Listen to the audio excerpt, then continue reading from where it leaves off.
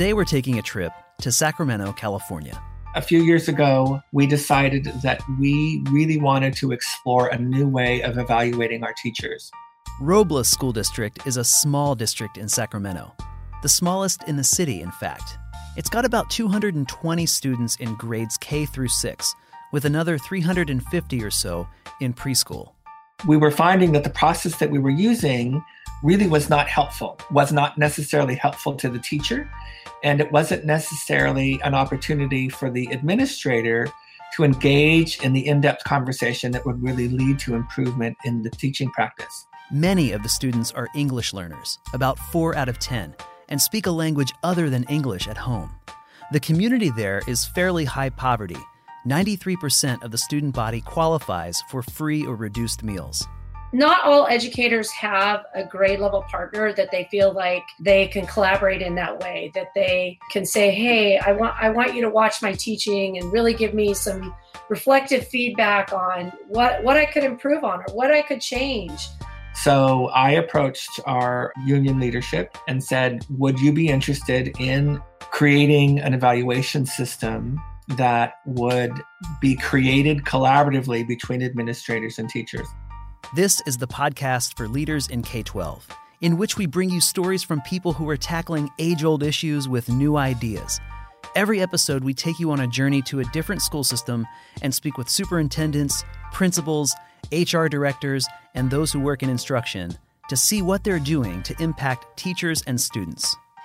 From Frontline Education, this is Field Trip.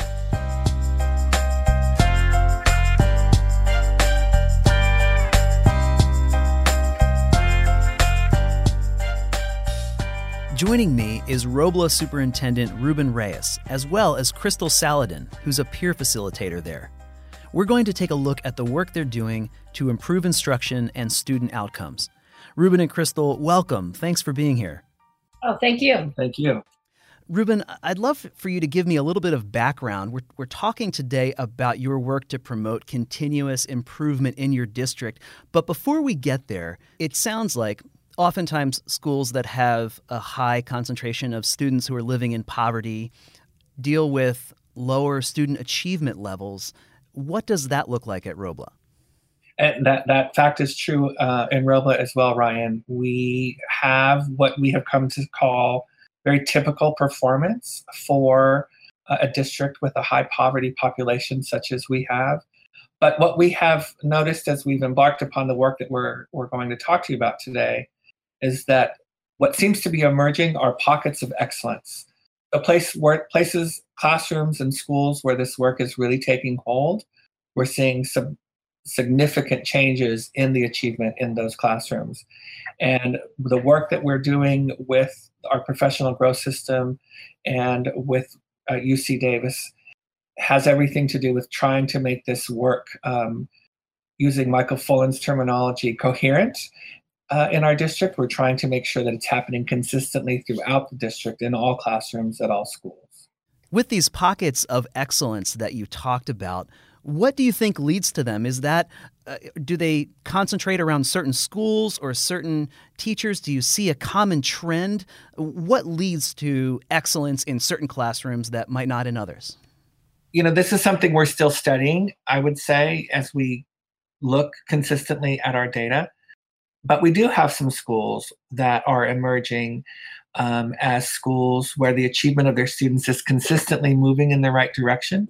And we do definitely have some classrooms at other schools that are the results are about the same in terms of their students achieving at higher levels. What's interesting in Robla is that because the poverty is so pervasive, all of our classrooms are the same. All of our classrooms have poor students in them. Because of the large number of English learners, we don't have some classrooms that have English learners and some that do not. All classrooms in the Robla School District. So we know that even though in these classrooms the achievement is higher, it's not because they have students who are more prepared to come to school or have access to resources that children at other schools do not have. It's kind of this great place to do this research, in that all of our classrooms are populated by similar populations. So we really do feel that it is the impact of the teaching that is happening and the efforts that we're making in the district to bring about this systemic change around teaching and learning in Robla. Well, let's talk about that effort for a moment. How do you bring about high quality instruction across the board and start this process of continuous improvements? How are you going about this work to increase the level of instruction across your entire district? Did you just have a blank piece of paper and sit down and start throwing ideas at the wall, or did you find other organizations to work with? What did this look like? You know, it's interesting. The work started in a very simple way. A few years ago, we decided that we really wanted to explore a new way of evaluating our teachers. And the story in Robla, I think, is pretty common in many school districts. The system we were using was something that was contractually agreed upon, also followed guidelines here in the state of California around the standards for the teaching profession that teachers are required to adhere to. And we were finding that the process that we were using really was not helpful, was not necessarily helpful to the teacher, and it wasn't necessarily an opportunity for the administrator to engage in the in-depth conversation that would really lead to improvement in the teaching practice. So we, as a group, knew that this was not happening in a way that we wanted it to.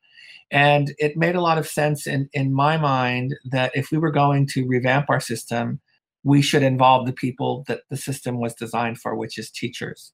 So I approached our union leadership and said, would you be interested in a concept where we were to pursue creating an evaluation system that would be created collaboratively between administrators and teachers?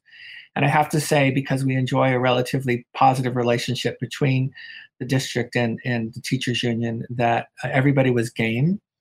And we decided, at the time, it was a blank sheet of paper, Ryan.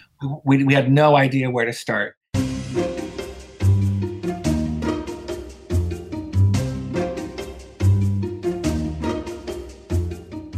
At the time, Crystal Saladin, who we're going to hear from in a few minutes, was a first grade teacher at Robla when Ruben was the principal at that school.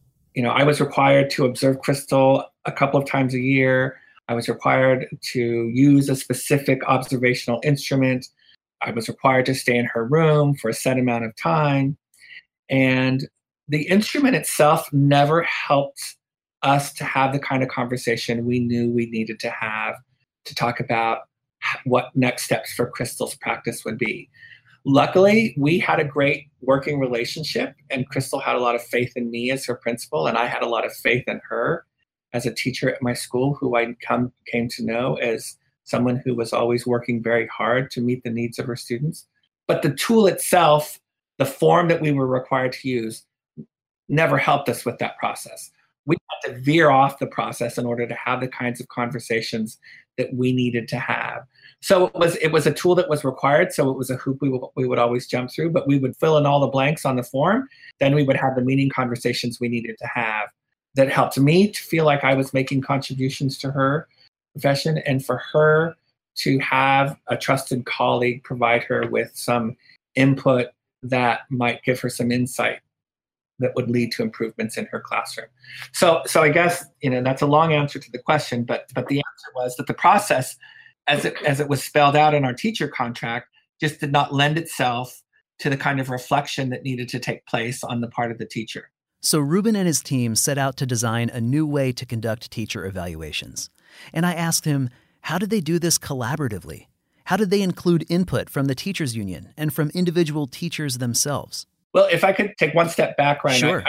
I would say that even before the collaboration began, what we really decided was that if we were going to talk about what teaching looks like, if we were going to have conversations around what teaching should be in our school district, we decided we needed to have a common language around that. If we're going to talk about what teaching should be in our district with our community and our student population, we should all have a common understanding of what effective teaching looks like. So really, this transformation of our teaching practices started with that little kernel of an idea that we all need to, together, administrators and teachers, have a common agreement about what should be happening in the classroom so that we can be talking about whether or not it's happening in the classroom. And that gave us the piece to collaborate on, right? Let's talk about that first, and then we can work together to figure out the details beyond that. What did the team that you pulled together look like to tackle this work, and how did you go about building it? Well, as I said, it really did start with that conversation with the then president of our Teachers Association. And truly, we left it up to them to decide who would represent teachers.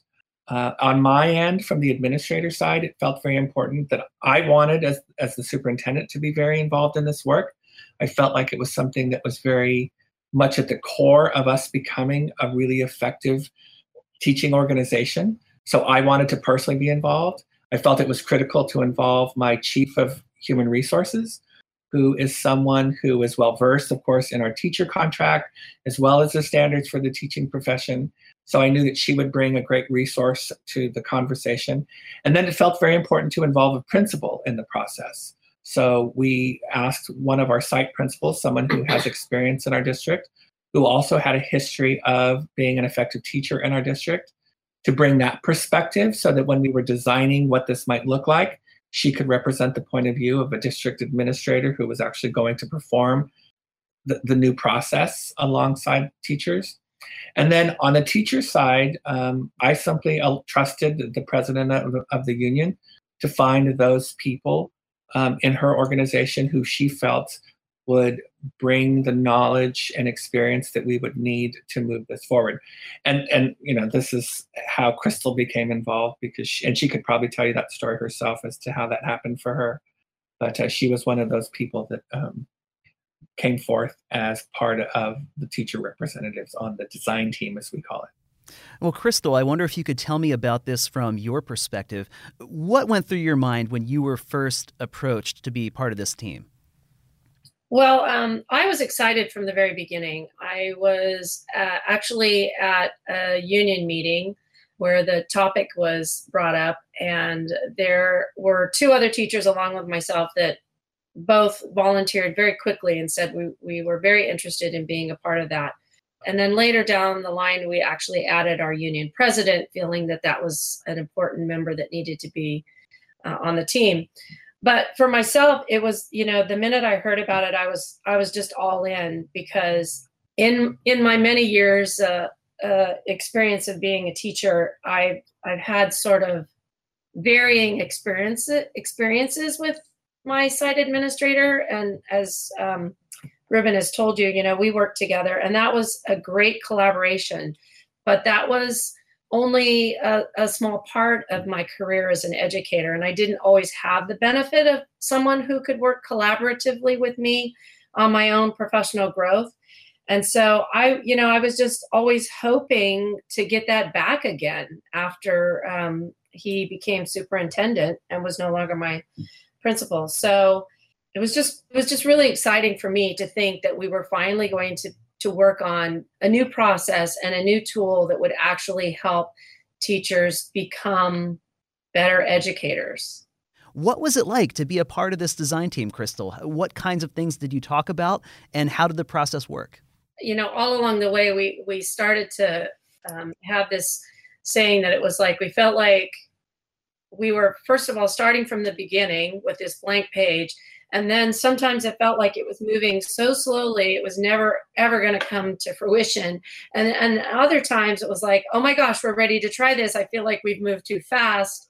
And, we've had to adapt the process and the forms and situations along the way. And we're still changing it. Like, I feel like we just all, as a group, the design team, had the same goal in mind, in that we wanted an opportunity for teachers to grow professionally, to stop doing the everyday same, to be able to have a collaborative situation where they could have someone else have a conversation with them about their teaching, which is why I was so passionate about it, because not all educators have a grade level partner that they feel like they can collaborate in that way, that they can say, hey, I want you to watch my teaching and really give me some reflective feedback on what I could improve on or what I could change.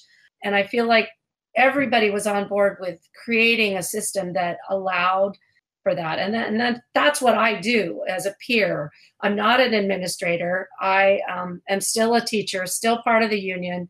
And I'm very careful to never use that word evaluate when I'm talking to another teacher, because I, as a peer, cannot evaluate. All I can do is, obviously I have some training and some background that allow me to hopefully have some expertise. But, I watch them teach, and afterwards we sit down and both of us have a reflective conversation about how the lesson went. What was the level of student engagement? What was the level of student achievement? Were there some things that, maybe went wrong along the way or could have been done differently?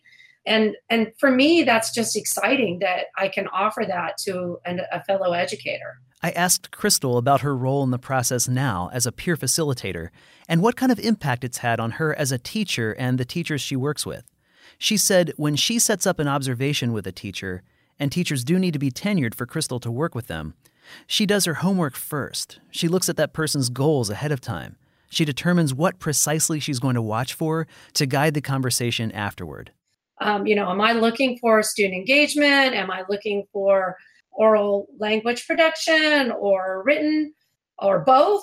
Oftentimes I will even keep tally marks on targeted behavior so that I can sit and talk with them afterwards about what it is I saw, because I know very well after 31 years of being a classroom teacher that in that moment, there are so many things going through your mind of delivering quality instruction, managing classroom behaviors, that sometimes, afterwards you'll reflect on your lesson and go, oh my gosh, I completely forgot about this part, or wow, there was a missed opportunity there. And as an educator, that was something that I always tried to do after my lessons. Well, you don't always have that opportunity through the course of the day to always do that. So having someone else come in and be just that extra set of eyes that can, give you the feedback that you might not have been able to process in that moment.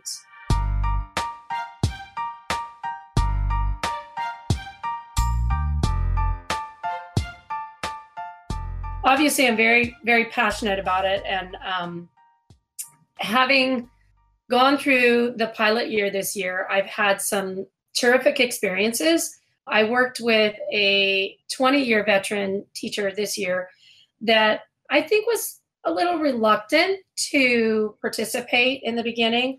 But after we finished the entire review cycle, we had a terrific conversation where she just told me how much she appreciated the time that I spent and not only watching her lessons, but talking to her about her lessons, that we could reflect together. She was also new to her grade level, so I had suggestions for her on how she could better collaborate with her grade level partner, things that she hadn't thought about. And that made me feel good that, a teacher that's been in this business for 20 years felt like they actually got something out of this process.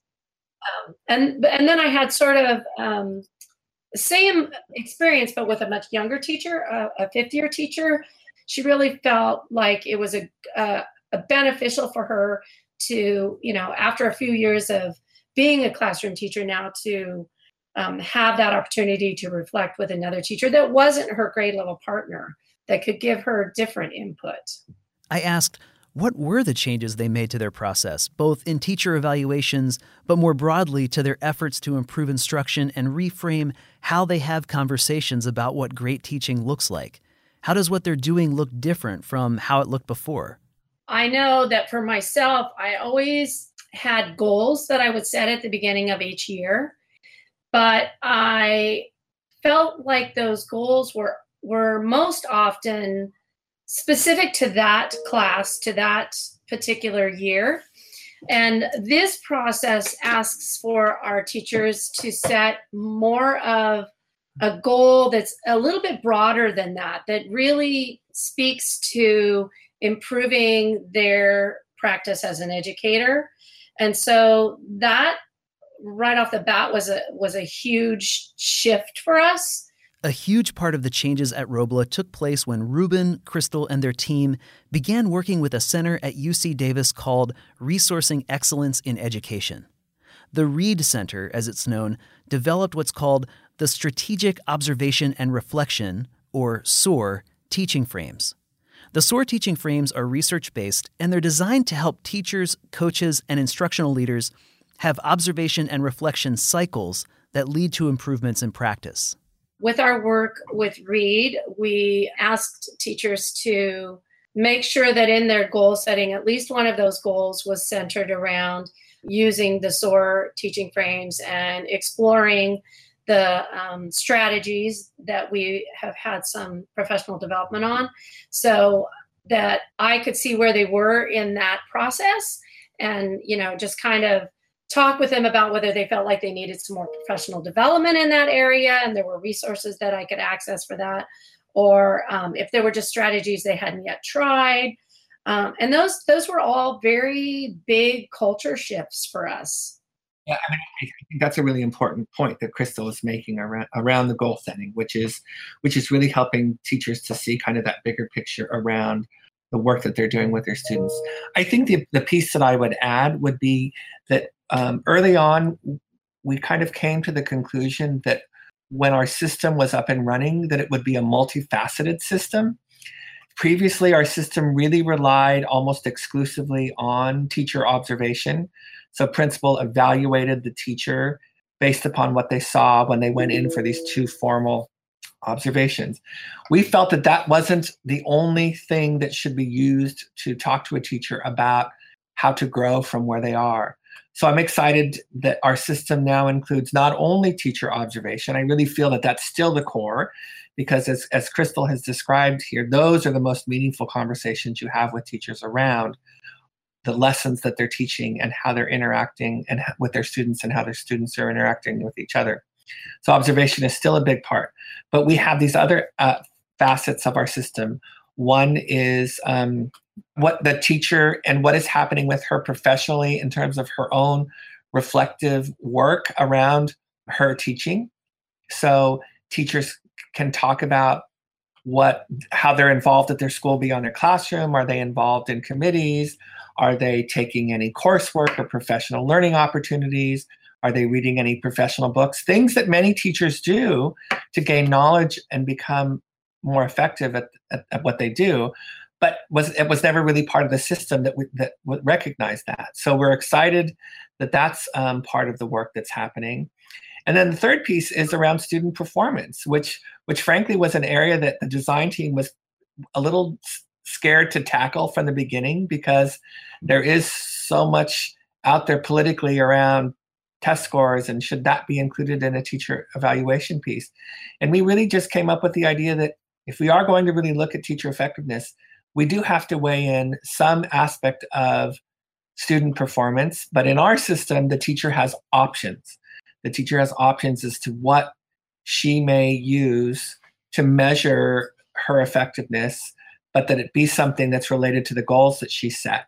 And we give the teacher some options and are open to ideas that the teacher brings to the table around, if I say my students are going to become better writers and that my goal is around that, then what student evidence would we have? What can we look at that students will be producing that will help us to see where you are in terms of making progress with that? So that's another aspect of our system. So having this multifaceted approach, we think is much more not only fair to the teacher, but really does lead to in-depth reflection on the part of the teacher as well. Considering Crystal's role, who as a teacher now as a teacher leader, it sounds like this whole process really had an effect on what leadership looks like at Robla. Am I right? Yes, that's correct. I think that was something that we didn't foresee initially as being part of the project, but has absolutely been a wonderful outgrowth from our system. It has created new ways for teachers to become leaders. People on our design team are definitely leading this work. They're playing a really significant role in helping shape how we support our teachers.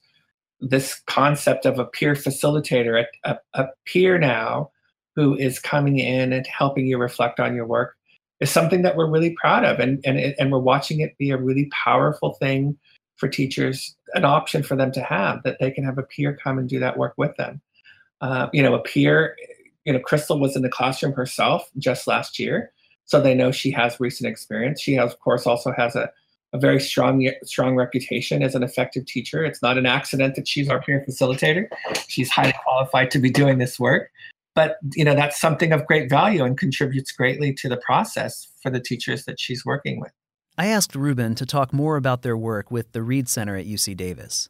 He said Reed helped Robla put processes into place to help with this entire massive undertaking. Their facilitation of our design team meetings initially of just about how to tackle such a huge concept and break it down into manageable pieces. I think that research background that they had about how to approach a larger concept such as this was really beneficial to us. But ultimately, the most significant piece, he said, was the SOAR teaching frames themselves, this observation and reflection tool they use. There's actually a rubric that teachers are very familiar with, and a tool that I use during my observations. Each frame has a particular focus, shall we say, and disciplinary communication is the one that we've been focusing on for, I'm going to say, the last 2 years. Okay. And so within disciplinary communication, there are two elements, and oral language being one, and then written language being the second. And so what we're really trying to do is help our teachers understand that their lesson delivery needs to have particular elements added to it. In past practices, teachers would stand and lecture to a class, or what we would call teach.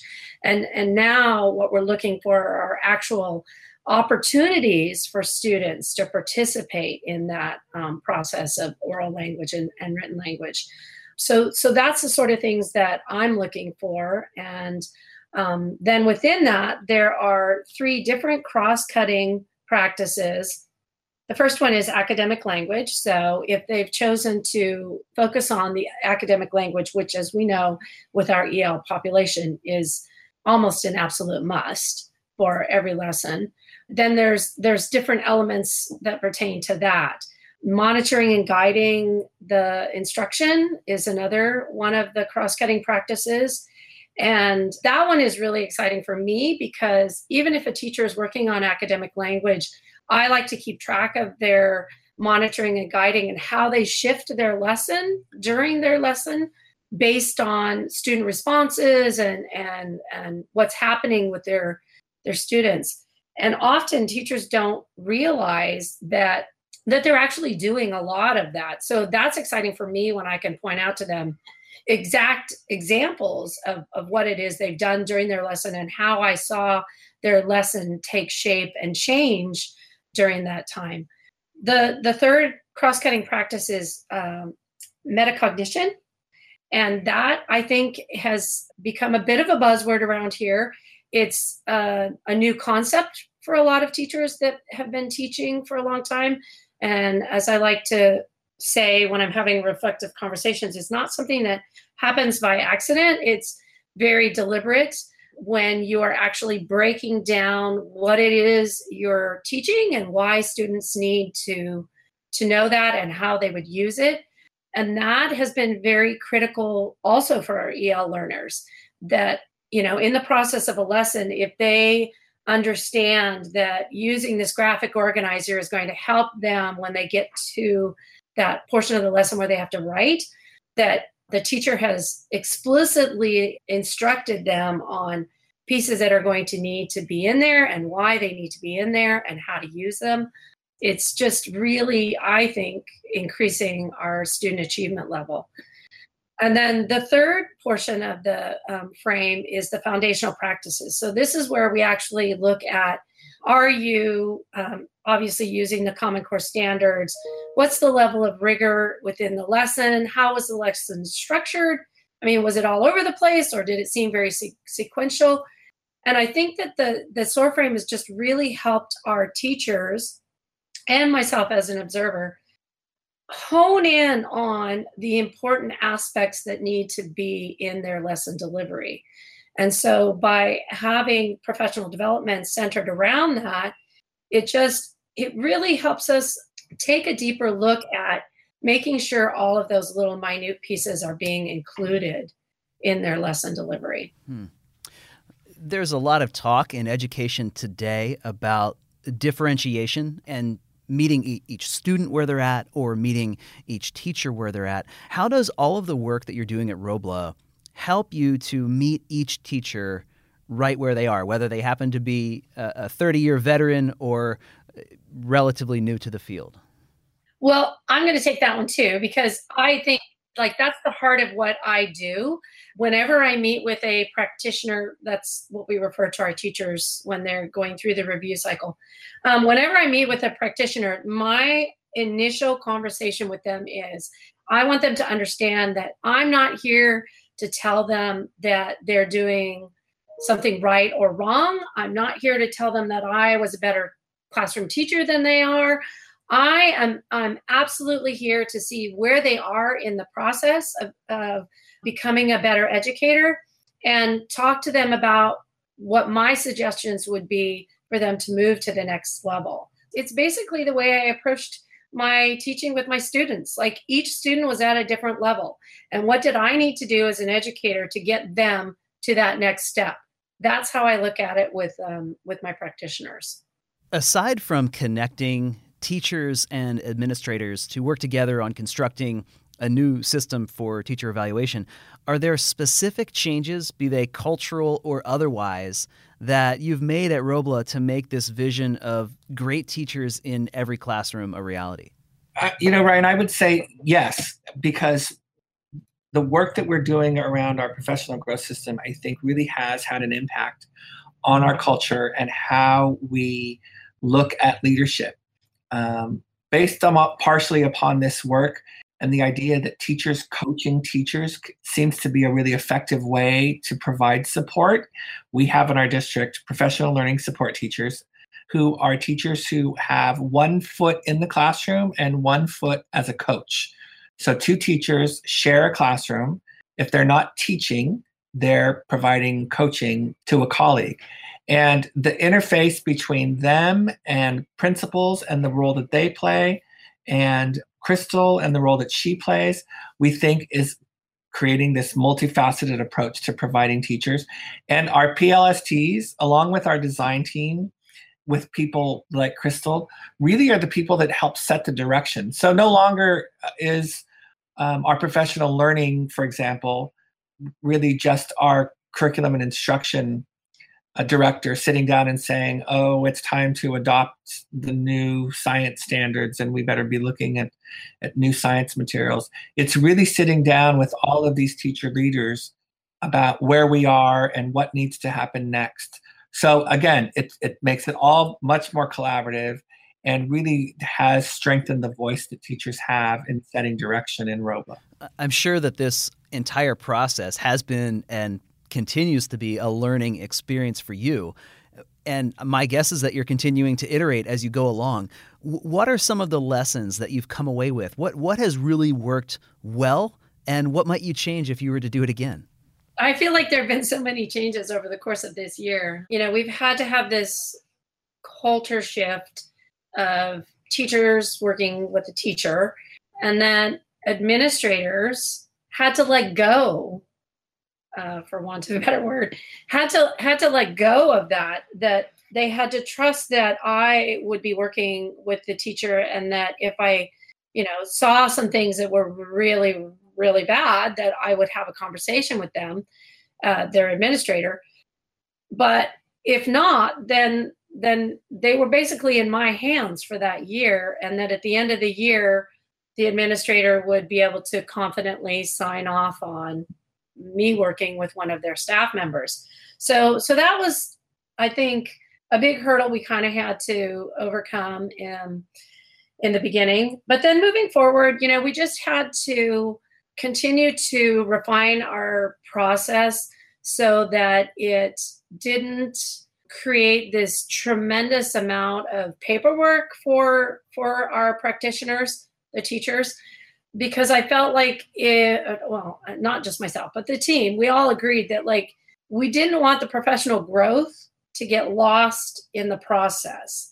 So if teachers were spending so much time writing goals and lessons and reflecting that they weren't really embracing it as much as they were just trying to get the job done. And so we definitely had to do a little paring down. I think we were very ambitious in our first round there, and we've pared down the forms, made them quite a bit easier for them to complete, but still keeping at the heart of that the point that we want them to reflect on their own instruction. So that I guess has just been sort of the biggest hurdle, I think, this year for us. But as I said earlier, in the end, I feel like the 6 practitioners that I worked with this year, they all told me that they felt that it was a worthwhile process, that it made them look at their teaching in a little different way. I had a very exemplary teacher that I was working with say to me, "Oh my gosh, I have never done anything with metacognition. I don't know anything about metacognition. That wasn't my focus this year, but now I know moving forward that that's something that I need to, do a little bit more studying and research on and learn more about how to incorporate that in my teaching." And so I feel like that's kind of a great success that we've had with this already just in the first year, is that even though you can be a really great teacher, there's always something that you can continue to grow. And Ryan, I think I would add, in terms of the question that you asked about what we might do differently, I would say something in there around communication. The design team consistently talked about how to communicate with our teachers and our administrators around this work. We've been very deliberate. We've been very collaborative about writing letters that we would send out to teachers. We would create those letters together. We would talk very strategically around when the best time for that letter to go out would be. We were extremely thoughtful around presentations that we would create to help keep everybody informed. I would, and along with the other administrators on the design team, would take information back regularly to the rest of the cabinet. Crystal and the other teachers would take the information back to union meetings. And again, we would find that we hadn't communicated enough. So I would say, our lesson was, even when you think you're communicating all that you can, you need to find more ways to communicate and make sure that you're keeping everybody informed. Because we have occasionally in this process come up against a wall where someone felt that they weren't informed. Someone felt that they didn't hear that this was coming. Someone felt that they did not quite understand what we were trying to get at here, despite the fact that we had tried so many different strategies to communicate. So I think that's probably a lesson that we learned here, is just continuing to focus on that is so important to a big change process such as this. And I would just like to add that I actually recently had a practitioner suggest that perhaps moving forward, we have a meeting or two throughout the year to check in with all the practitioners, that, especially if they were working with their site administrator, they sometimes felt like they weren't sure what their next steps were. And site administrators are very, very busy people. And so, trying to connect with them, just to even ask questions, were sometimes problematic. And that's something that I didn't see coming, that I thought was a very good suggestion, that we kind of left them a little bit on their own, more than we probably should have. Ryan, I think it's important to make sure that we talk a little bit about the fact that this is all possible because of the relationships that we have built amongst the professionals in our school district. We have had, as design team members, and now I'm just talking this small group of 7 people, we have had to have some very difficult conversations around what something should or shouldn't look like, how teachers will respond to it. What will a teacher think if we decide to do that? Will a teacher feel valued? Does the principal have enough time to do this kind of thing? All of these very difficult conversations really needed us to come to agreement so that we could make a recommendation about how to create this system. And we were able to do that because we continue to be a very functional design team. I think it's just worth mentioning that a high level of professionalism and paying attention to nurturing the professional relationships that you have between teachers and administrators in a district, I think is something that you shouldn't take for granted.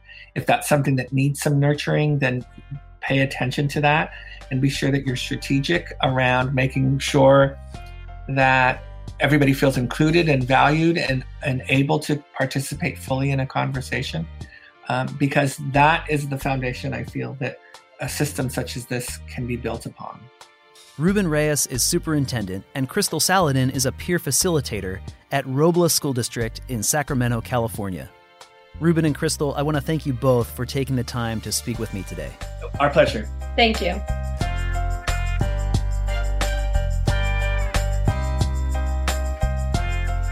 If you enjoyed this podcast, be sure to subscribe. You can find us on Apple Podcasts, Google Play, Stitcher, or pretty much anywhere else you get your podcasts. Field Trip is a production from Frontline Education, bringing you the Frontline Insights platform, a holistic software solution for K-12 designed to help you recruit, hire, engage, retain, and grow your employees and provide unparalleled insights into what's happening in your district. For Frontline Education, I'm Ryan Estes. Thanks for listening, and have a great day.